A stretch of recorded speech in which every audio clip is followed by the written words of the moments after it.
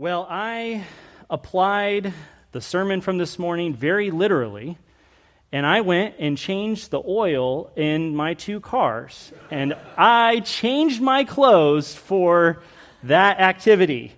And then I, of course, obviously changed back. So I applied this very literally, and I'm sure that's exactly what David was hoping we would pull away from that sermon, but so that was, I thought that was really funny because I had it on my schedule. I'm like, he said change oil. Oh. My wife and I looked at each other. Yeah. So anyways, well, I have the privilege to bring the Word of God to you this evening, and with that we will be looking at 2 Timothy chapter 1, and you can turn your Bibles over there as I introduce this topic to you. This is a sermon to refresh you. It is to comfort you and to encourage you, to guide you to truth, and to stabilize your faith. The Lord Jesus built his church so that the gates of Hades will not prevail against it. There's no power in the universe, whether material or immaterial, physical or spiritual, that can destroy the church. But that doesn't mean that the church will never see difficult days, does it? In fact, the church is perhaps the greatest sufferer of all history. As strange as it may sound, the church must be the greatest sufferer. It's necessary because how else does one prove that the gates of Hades will not prevail against it unless the church suffers its greatest blows? Our church is no exception to that. Our church has a history with trials and challenges, but you are here, and you're enduring, and you're faithful, and you're standing firm. And what I want to address with you today, or this evening, is that your endurance matters. It matters. And God knows it, and He cares about it, and He cares about you. And your endurance is worth it. It's worth more than we can conceive right now, and God will honor your endurance. Now, what does 2 Timothy have to do with that? Well, frankly, everything, actually, if we understand 2 Timothy properly. You see, every book in the Bible has a canonical purpose. It belongs in the canon. There's no, oops, that book somehow got in the Bible. There is none of that. Every book in the Bible is authoritative, instructive, and applicable to the original audience to whom it was written, and it is authoritative, instructive, and applicable to future generations of all God's people like you and me. Some of you enjoy putting puzzles together. In my growing up years, that was a staple during our Christmas season at my parents' house. And even today, anytime that my wife and I go and visit my parents, there's always that puzzle there around Christmas season right in the corner of the room. And inevitably, an evening together, all the family together, will not pass without someone in the family drifting over there and finding their way to the puzzle. And in a few minutes, they are trying to chisel out at least a little section of it. I know I was doing that a lot, actually, during our Christmas seasons going in the past.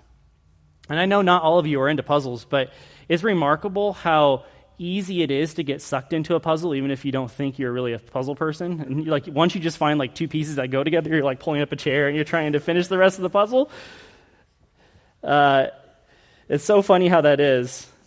And as you assemble piece by piece, it's really fun to see the picture actually take form. Even though you already see the picture on the box in front of you, it kind of steals away the surprise. You're like, oh, that's what it is.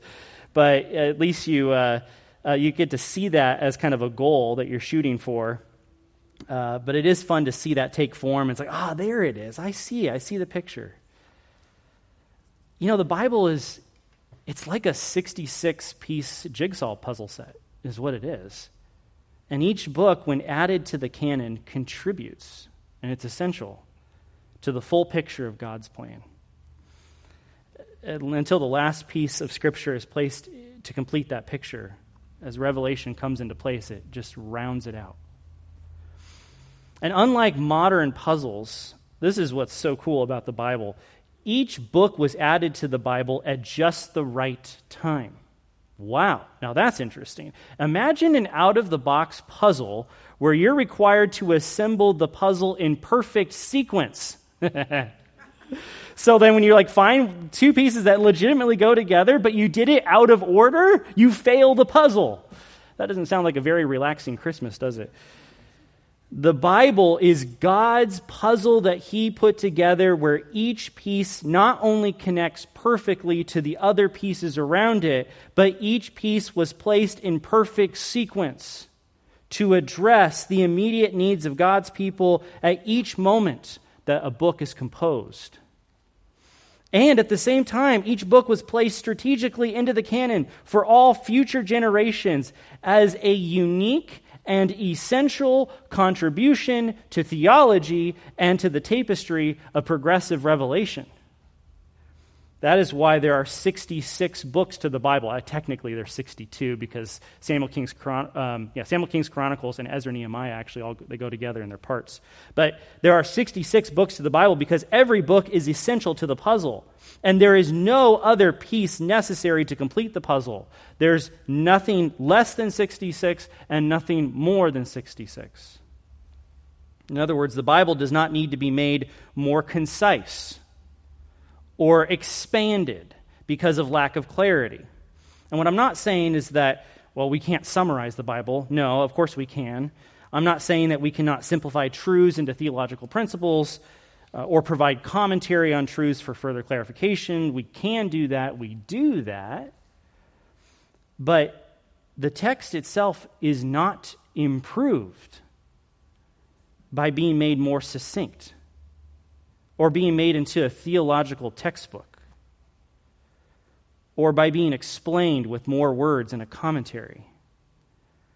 It's like when you're writing a paper for a class at school and you get that note on the paper that says, be more concise here, right? Bring it down a little bit further, right? Or you're preaching a sermon, like right now, and then everyone, gives you the notion, you're a little wordy with your sermon. You can be more concise. And I know, that's totally me. Actually, that's true. I can always improve on being more concise and more efficient. But the Bible doesn't need that. The Bible doesn't need that. Listen, the Bible cannot be made more efficient. It can't be made more efficient.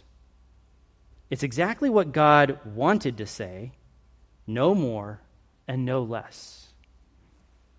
And at this point, you might be thinking that I'm preaching a different sermon than 2 Timothy 1. But the reason I bring this up specifically related to the canon of Scripture is because 2 Timothy is an optimal example of one of those well-timed puzzle pieces in Scripture. And I want to show you that because it has a significant implication on what perhaps you might be challenged by tonight. 2 Timothy is the last of Paul's letters. Paul is ready to die. These are his final inspired words.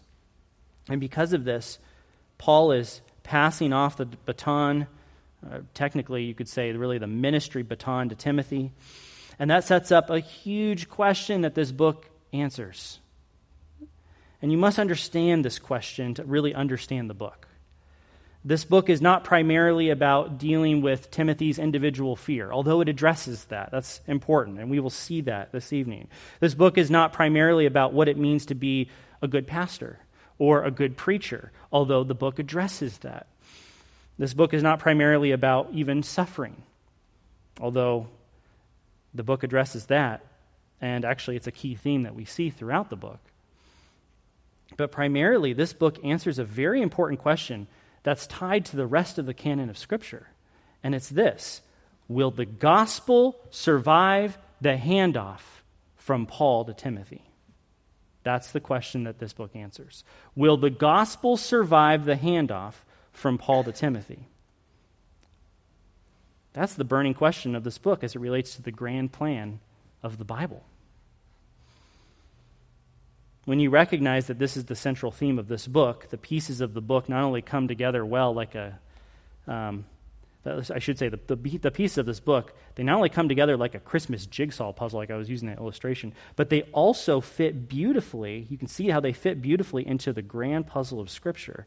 As Paul passes off the baton to Timothy, there are questions that need answering. Will the gospel survive the handoff?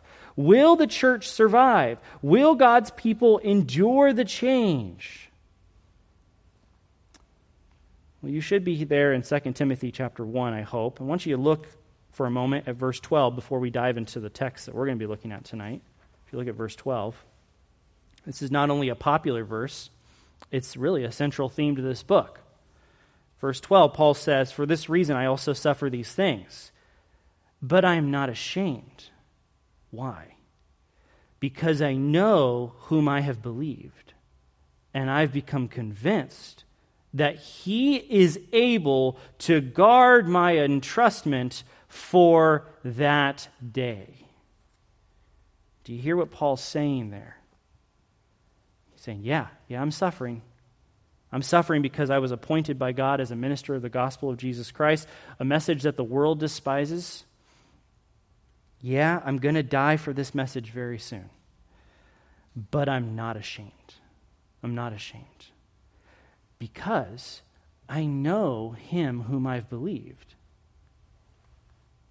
It's the kind of knowing here that communicates, I know who he is. I know his character. I've seen what he's done. I know what he's capable of. And I've become convinced that he is able to guard my entrustment for that day. Very important words. You have to understand what guard my entrustment means to really understand the book of 2 Timothy. It's really important. Certainly we can argue that Paul was entrusted with the gospel message from God. So there's that kind of entrustment that he was given. He was commissioned as an apostle. He was given a message to proclaim first to the Jews and then to the Gentiles, which is what he did dutifully as he went from city to city. A message of salvation and mercy and hope for the world by faith in Jesus Christ alone, something that he takes actually some time there in verses 9 and 10 to explain in a very poetic way. That's what Paul was entrusted with, the gospel, the ministry. That's what he calls the entrustment. But it's more than that, because the context of 2 Timothy actually makes this abundantly clear. Paul was not only entrusted with this message, he was entrusting this message to Timothy. In other words, Paul must pass the baton to Timothy, and the baton is the entrustment of the gospel message from one man to another. And what's so significant about this passing of ministry from one to the other is that this will be the first time that you have an eyewitness of Jesus Christ passing the baton to a non-eyewitness of Jesus Christ. This is really important. This plays a big role in this book. That's what's so critical about this handoff. It's delicate, it's risky, it's dangerous. And here's what's amazing for you and me. If the gospel can survive the handoff from an eyewitness of Jesus Christ to a non-eyewitness of Jesus Christ, then it can survive any future handoff for as long as the Lord tarries. Paul and Timothy set the standard for handing off the ministry from one person to another. There never was and will never be another handoff as critical as this one. And because the handoff, we know now, was so successful, clearly God is able to preserve every handoff, every entrustment, every church body for all history.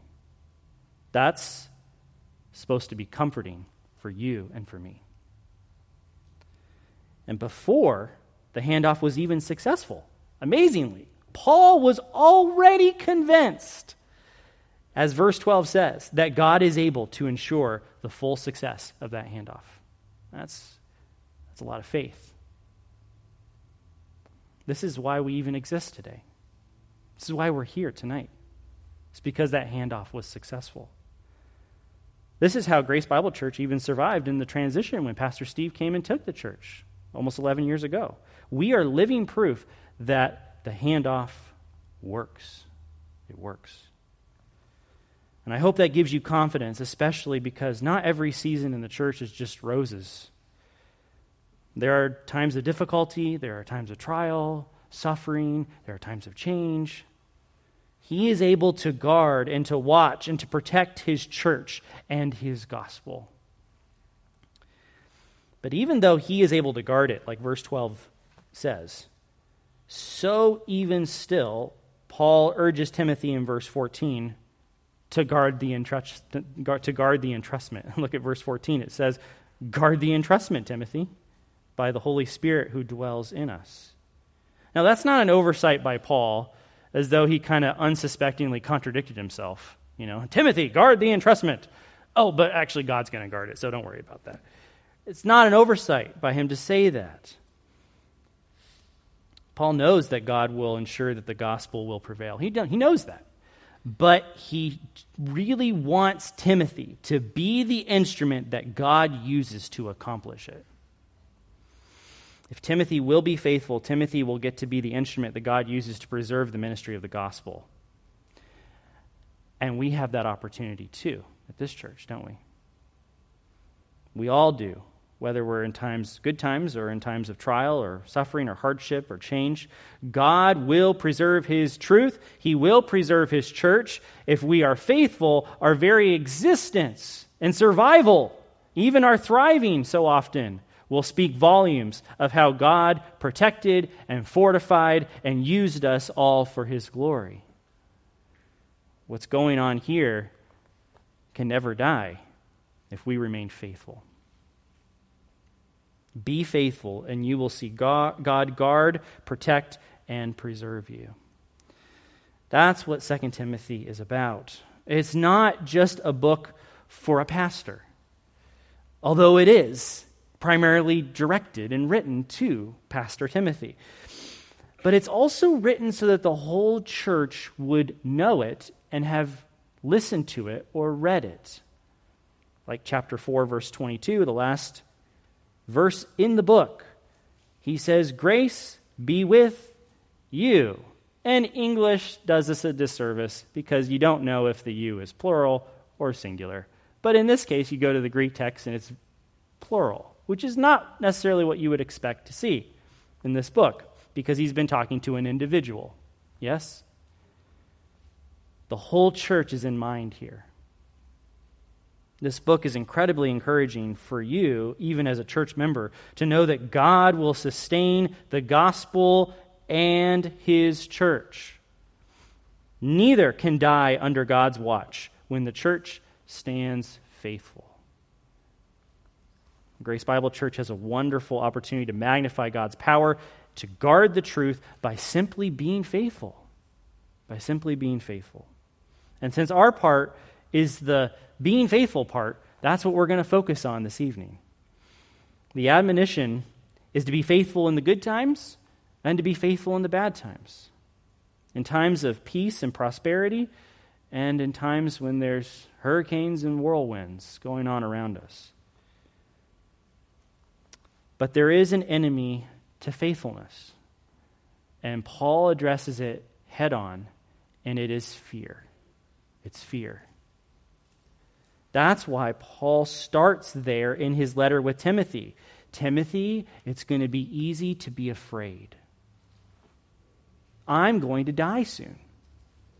I won't be here anymore to admonish you or to comfort you. Times are changing. Be strong. Be faithful. Don't be afraid. These are the concerns that perhaps tantalized Timothy as he watched the day of Paul's death draw near. And these are the fears actually that many a church has experienced in times of suffering or times of change or hardship or disaster. We must be watchful, because when bad times come, or hard times, fear destroys faithfulness. Fear destroys faithfulness. as Paul writes some of the last words of his life here, he thought that these words in 2 Timothy would be the most important that he could write to Timothy. And we need to hear these words because, well, you and I struggle with fear. And if Paul thought that it was important enough to communicate those as some of his last words, then we really need to hear them. Times may be good now, but perhaps not always. So hopefully you're still here in 2 Timothy unless you were doing a Bible drill competition with yourself. So let's start at the beginning here, chapter 1 and verse 1, and I'll be reading through verse 7 as our passage for this evening. 2 Timothy chapter 1, verse 1. Paul, an apostle of Christ Jesus, by the will of God, according to the promise of life which is in Christ Jesus, to Timothy, my beloved child, grace, mercy, peace from God our Father and Christ Jesus our Lord. I give thanks to God, whom I am serving from my forefathers with a clean conscience, as how unceasingly I am making remembrance of you in my petitions, night and day, longing to see you, reminded of your tears, so that I may be filled with joy, remembering the sincere faith which is in you, which dwelt first in your grandmother Lois and in your mother Eunice, and I've become convinced that it is also in you. For this reason, I remind you to rekindle the gift of God which is in you through the laying on of my hands. Because God didn't give to us a spirit of cowardice or fear, but a spirit of power and of love and of sound thinking. Now, considering the context of 2 Timothy, how Paul is handing off the gospel ministry to him, confident that God will ensure a successful handoff, Paul wants Timothy to put away fear and to be faithful to the gospel. So we understand that context, hopefully. And so, you too, as a church, actually that's reading this letter here, as we read at least the first part of this letter here, just as Timothy's church read this letter that was sent to him, you are called to be faithful to the gospel without fear. And so that's the main point of tonight's sermon. It's this: be faithful to the gospel without fear. It's simple. Be faithful to the gospel without fear. And I want to consider 4 reasons why, from this text, why you can be faithful and why you can do so without fear. So let's start with number 1. We'll go through these for the rest of the time that we have together this evening. Number 1, you can be faithful to the gospel without fear. It'll always start that way. You can be faithful to the gospel without fear because you possess a sustained faith. You possess a sustained faith. This is looking at verses 1 and 2 here specifically. The book begins, Paul, an apostle of Christ Jesus by the will of God. In other words, Paul is the author, and he is someone who was sent by Jesus Christ. That's what apostle of Jesus Christ means. It means that he was one who was sent out by him. And he was sent by means of the will of God. By means of the will of God. This is the how Christ was sent. How Christ sent Paul. This is the how of that. He did so because God desired it to be so. That's why. Now, that term will of God is not the same phrase that we would technically understand as God's divine decree, by which he makes all things happen in his providence. It's not technically what we're talking about with this term here. Rather, Paul's focus here is for God's heart, God's longing, God's desire in this case. Of course, God also ordained it, so it's both and, right? That's true in this case. But that's not quite the focus here when Paul speaks of God's will. This is God's delight. This is his heartbeat, which in this case, of course, he also ordained. And it was because of that desire or that will from God that Paul was sent by Christ for the gospel. And he was sent according to, it says, the promise of life which is in Christ Jesus. In other words, the gospel that Paul proclaims is one that fulfills the promise of resurrected life that we see going back even into the Old Testament. Long ago, biblical writers, or those who believed in Yahweh God, they prophesied of life for God's people, and they didn't always fully understand what that was exactly going to look like, but yet they believed that there would be life, that there would even be resurrection. And some great examples of that are like Job chapter 19, which you might be familiar with. Job chapter 19, verse 25. But I know my Redeemer is alive. I know that he lives. And then at the end, he will stand, it says literally, over the dust. And after my skin is destroyed, yet from my flesh I shall behold God. Job believed in life after death. He believed in a resurrection. His Redeemer lives, and he also will live to see his Redeemer, even after he dies. So did Abraham.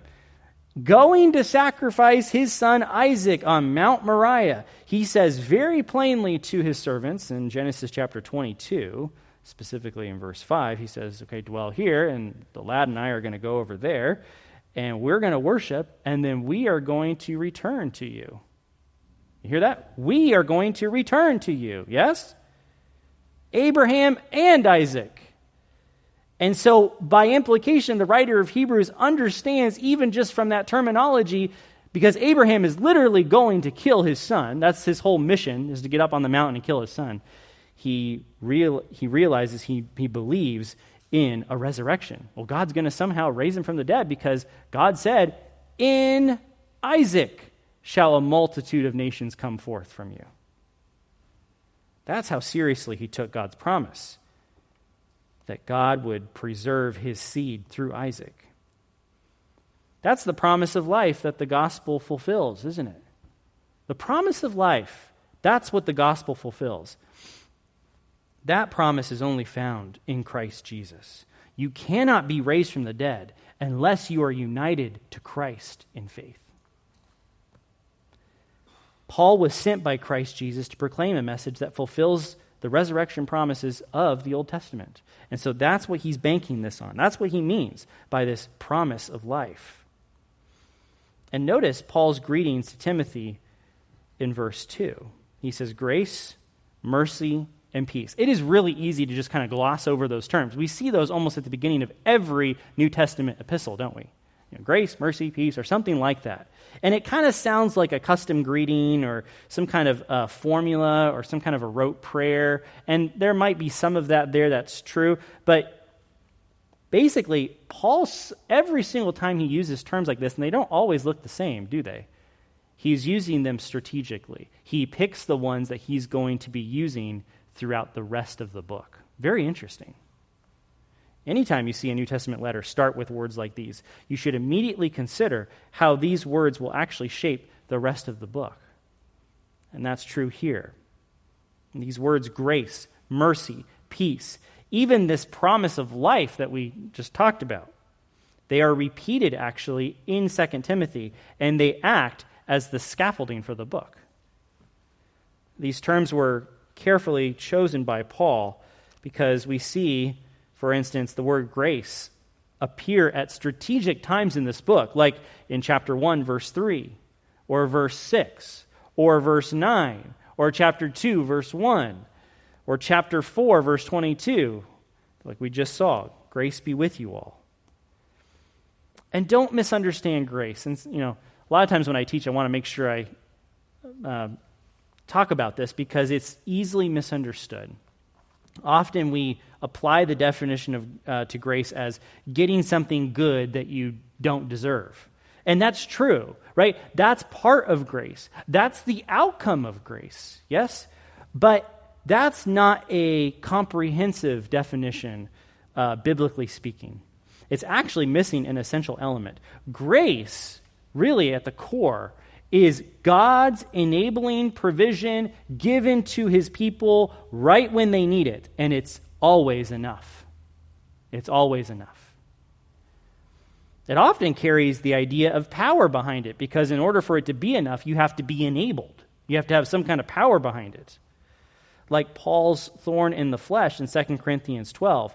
My grace is sufficient for you. That doesn't make a whole lot of sense if grace is just kind of getting something good that we don't deserve. It's more than that. This is an enabling power that gets you through the hardship. The term mercy also occurs in this book, not super often, but the theme is loaded throughout the book. We see the term mercy occur specifically in chapter 1, verse 16, also in verse 18.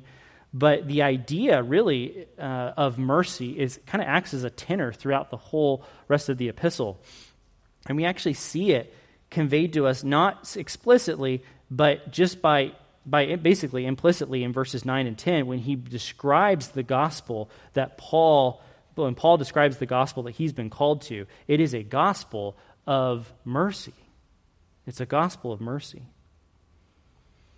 And the word peace, it only occurs one other time in chapter 2, verse 22, but it also acts as a foundation for who the man of God should be, that he should be a man that is peaceable, that he should be a man that is gentle and reasonable with those who contradict. This is what it means to be a man of God.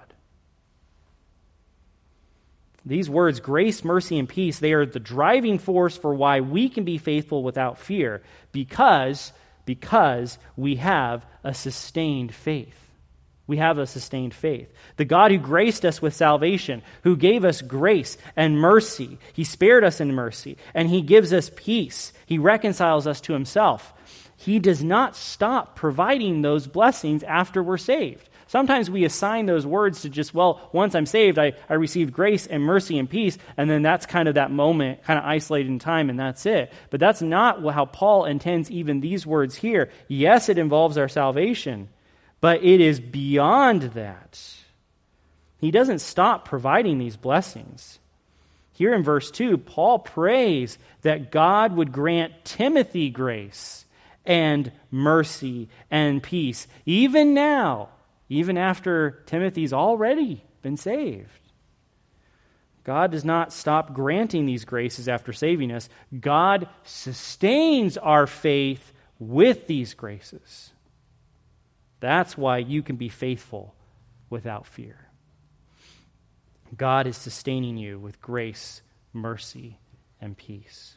So number one, you possess a sustained faith. A sustained faith. Number two, you can be faithful to the gospel without fear because you possess the same faith. The same faith. Let's look at verse 3 here, and that's what this point will be specifically focusing on.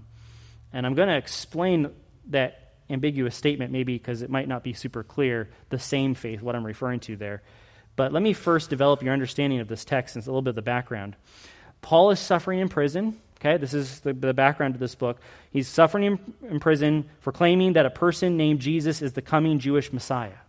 And the unbelieving Jews hated that, and they found every way to get Paul executed for it. That was their mission, their job, what they wanted to do. And as Paul waits for what he is sure to be his final sentence in this life, he begins to count his allies. He begins to count his ministry partners to rally them for one final charge. But the problem is that his ministry partners are growing thin. And Timothy is one of the last few missionary partners to Paul who has not yet been martyred for his faith, and yet he hasn't deserted the faith either. But even though Timothy has made it this far, he is tempted to be afraid. He's tempted to be afraid. And as we already discussed, that fear has made some implications into his life to the point where he's tempted to be ashamed of the gospel and what was transpiring in Paul's life with the gospel. 2 Timothy chapter 1, verse 8 actually uses this term. He says, "Don't be ashamed of the testimony of our Lord, nor of me, his prisoner." You hear that word, shame? Don't be ashamed. Verse 12, "For this reason I also suffer these things, but I am not" what? Ashamed. Verse 16, he talks about Onesiphorus and how Timothy should look to the example of Onesiphorus. That Onesiphorus frequently refreshed me, and he was not ashamed of my chains or of my imprisonment. Chapter 2, verse 1, he says, "Therefore you, my child, be strong in the grace which is in Christ Jesus." And the whole implication in the context is, in other words, be strong and don't be ashamed. Chapter 2, verse 15, "Be diligent to present yourself approved to God, an unashamed workman." An unashamed workman. You hear that theme of being unashamed? It occurs quite frequently, doesn't it, in a chapter and a half here at the beginning of this epistle. That's because Paul is intentionally highlighting this for Timothy. This is a key thing he wants him to focus on. But what was Timothy specifically ashamed of? Well, if you go back to chapter 1, verse 8, Paul urges him not to be ashamed of the testimony of our Lord or of Paul, the prisoner. And that word testimony, that word for testimony, it's the same term for, you could almost translate it as witness. Okay, it's almost like the term witness, which is actually a commonly used term in Scripture to describe an eyewitness. Now, this is very interesting because often we'll use the term witness for ourselves. Like, I'm a witness of Jesus Christ. And I can understand why people would use that, and it's not necessarily wrong to do that. But you got to understand that when the Bible uses witness, especially in the New Testament, it's usually referring to an eyewitness of the events that took place. That becomes a critical role. And this ties into what we discussed earlier because, remember, this handoff of the gospel is from an eyewitness of Jesus Christ to a what? A non-eyewitness. So Timothy was tempted to be ashamed of, technically, Paul's personal eyewitness testimony of Jesus the Messiah. He was tempted to be ashamed of that. And that, because society was treating Paul like an outcast for it. Paul addresses this tendency of fear and shame in Timothy, and he does so head on. And we too need these words, don't we? Because you may be tempted to fear and to be ashamed, like Timothy was. But you can be faithful without fear. And here's why. Look at verse 3. "I give thanks to God, whom I am serving from my forefathers, with a clean conscience." Now here, I want you to understand, he uses this term, my forefathers. My forefathers. Paul here claims that he has stood undeterred in a long line of faithful men before God in a sort of priestly service. That's basically what he's claiming.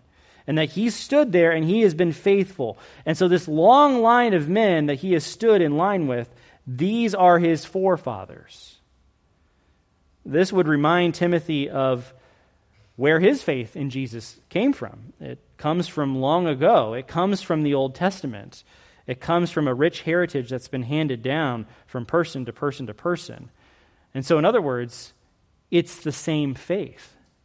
It's the same faith. It's going back long ago. The faith that Paul was passing off to Timothy came from his forefathers.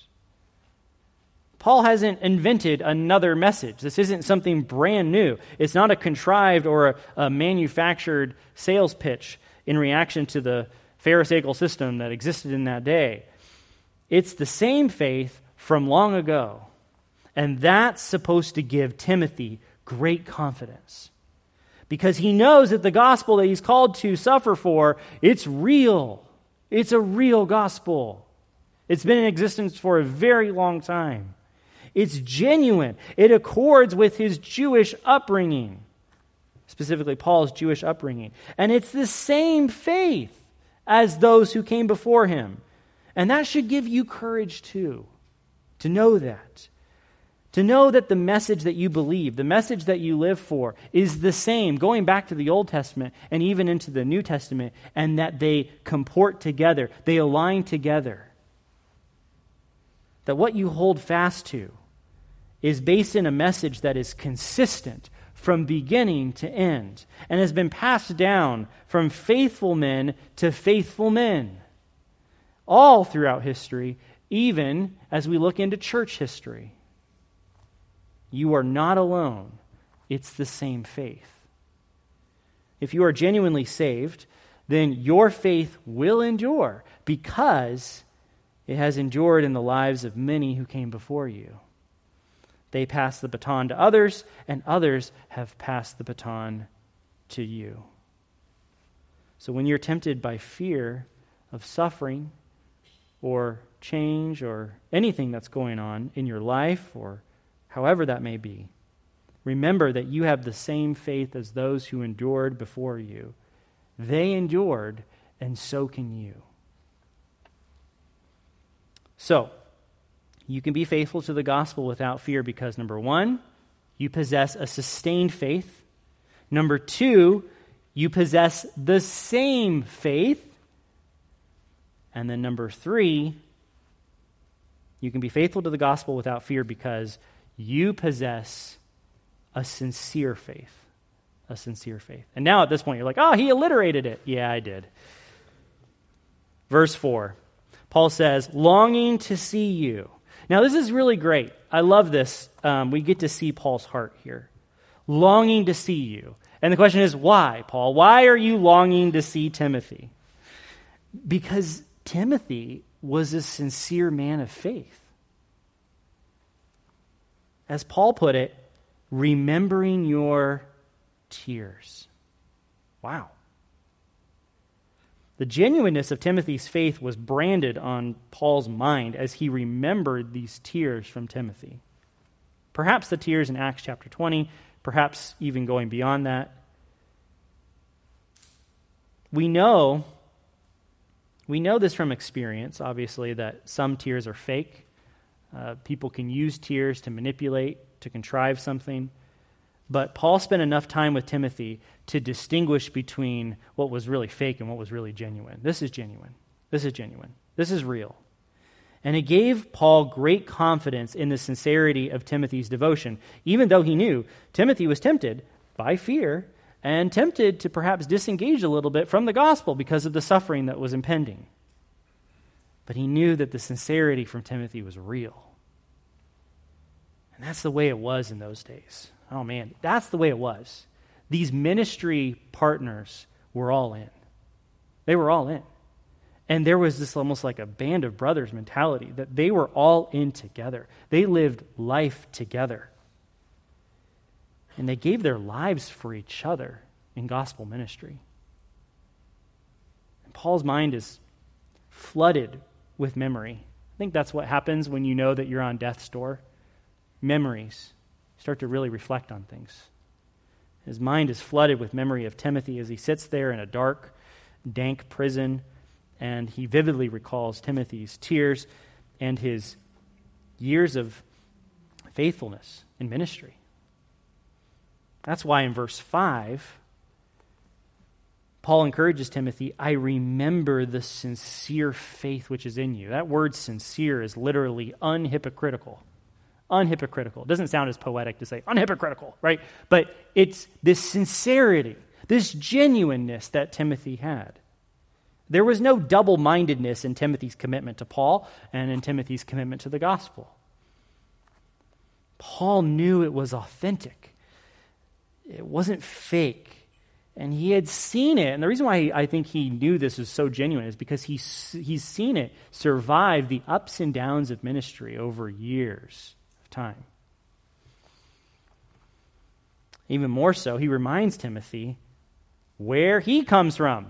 Not that Timothy needed that reminder, but this is interesting because he brings this up, that sincere faith that Timothy has was modeled to him by his mother and his grandmother, Eunice and Lois. Later in chapter 3, verse 14, Paul writes about Timothy's rich family heritage in the faith.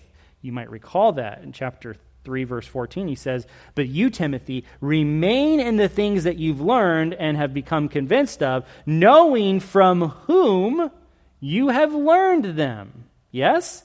From whom? Well, that would include his mother and his grandmother and the Apostle Paul and other apostles and other ministry partners. Verse 15 says, "And that from childhood." I mean, the word is literally infancy.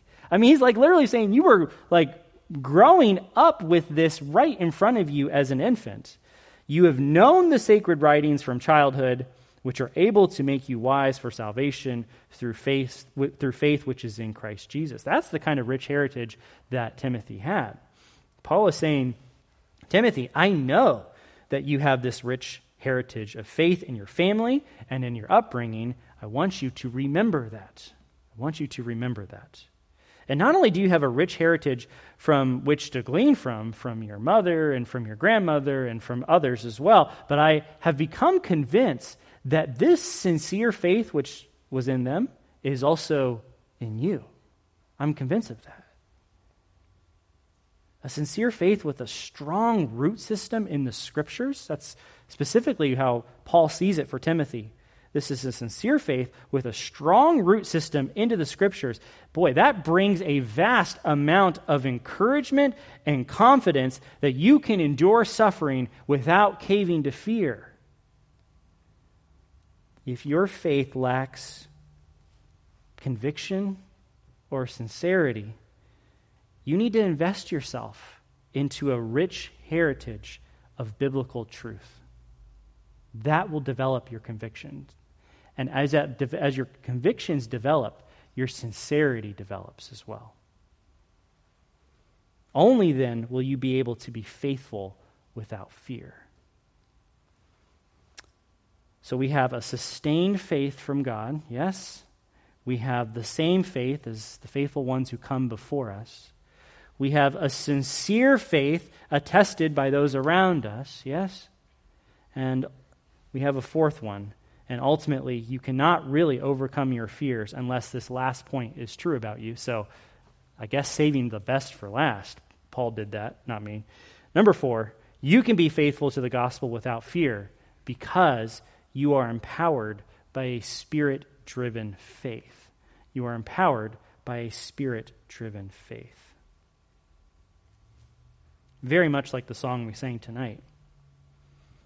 We're looking at verses 6 and 7 specifically. In verse 6, Paul says, "For this reason." For this reason. And whenever you see terms like that in Scripture, you should probably think, well, for what reason, Paul? What are you talking about? Connect the dots. Got to go backwards to the previous verses.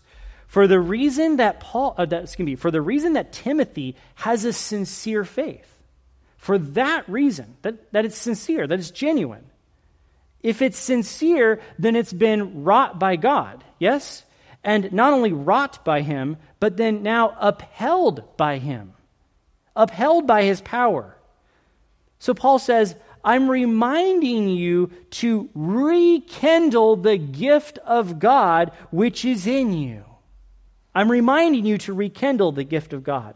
And this is a rare word that's used, but it makes a lot of sense actually for us even in English as we even talk today. This word rekindle just literally means flame to life again. Getting the fire going again. Paul's saying the embers deep in your heart, Timothy, they're still hot. There's genuine heat there. There's sincerity there. Get those flames roaring again. Nurture your heart and life for the gospel cause. But Paul wants Timothy to even spark something very specific inside of him, and he uses the term gift of God. Gift of God. I want you to flame to life the gift of God. The word is literally grace gift, and it's really God's empowerment, just as we talked about, that grace is really God's enabling work. This is certainly, I would argue, a reference to the Holy Spirit when he describes, even as he says, the laying on of hands that the apostles would actually enact in those days to actually give the Spirit to another individual. And we see examples of that in Acts, where they would lay hands on an individual to receive the Spirit as an an authenticating way to demonstrate that this was actually a genuine transition moment or bringing the Spirit upon this individual from an apostle. We see that, like, for instance, like Acts chapter 8, verse 17 and following. And in this case, Paul wants Timothy to re-nurture the flames of the Spirit so that he can boldly face his fears and be faithful to the gospel, even if it means going through suffering and even unto death. So to explain this further, Paul reminds him in verse 7, "For God did not give us a spirit of fear." Or your translation may say cowardice. That's a good translation if it does. God did not give us a spirit of cowardice, to be cowardly. In other words, Timothy, if you're tempted to act cowardly, then if that is in your heart, it's not coming from God. It's coming from your sinful and weak flesh. Paul says God gives us a different kind of spirit. He gives us a spirit that gives us power and love and sound thinking. And those terms are so important. I mean, we could have a whole sermon just right on that, right there. Power, the ability to fulfill your God-given responsibilities, even in the midst of hardship and trial. I mean, the main idea behind that word power is just in the New Testament, it's just ability. The ability to be able to accomplish something, even though there's a mountain in front of you, you can accomplish it because you have that ability to do so. It's the enabling work of God. Being able to accomplish what needs to be done because God has enabled you. In other words, Paul's saying, Timothy, God has given you his Spirit so that you are able to be faithful no matter the circumstance.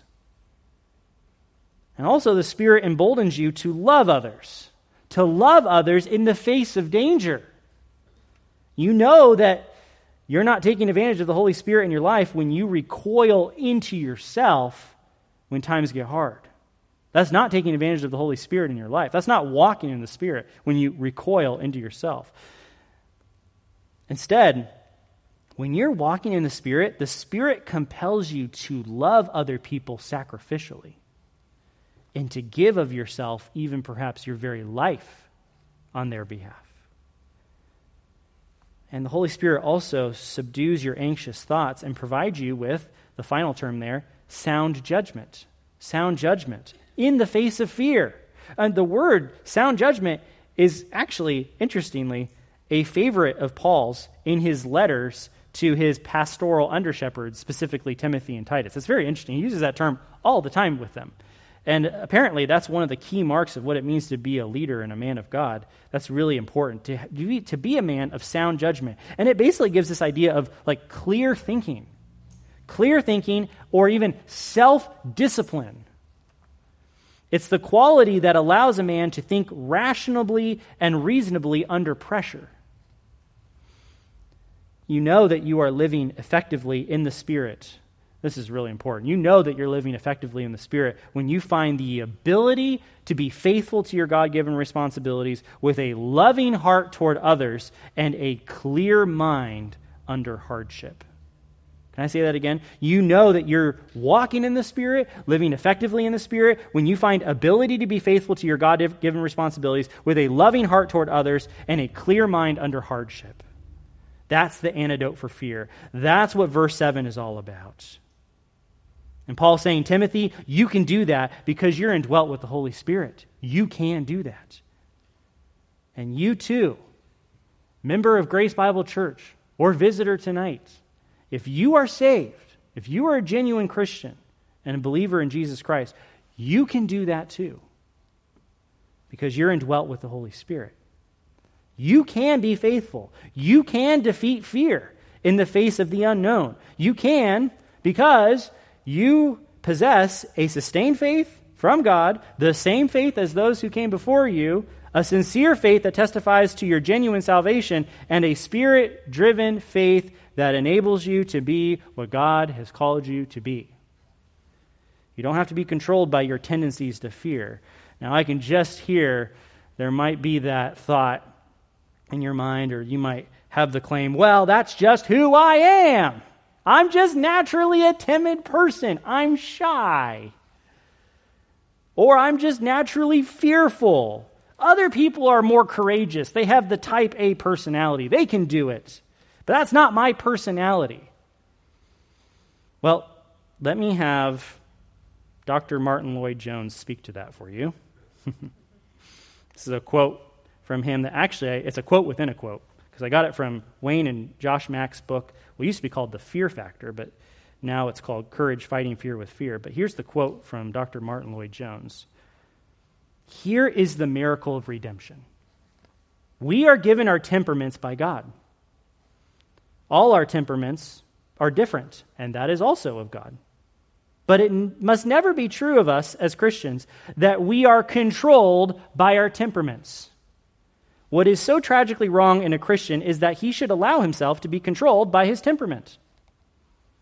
The moment that the Holy Spirit enters in, he controls everything, including our temperament.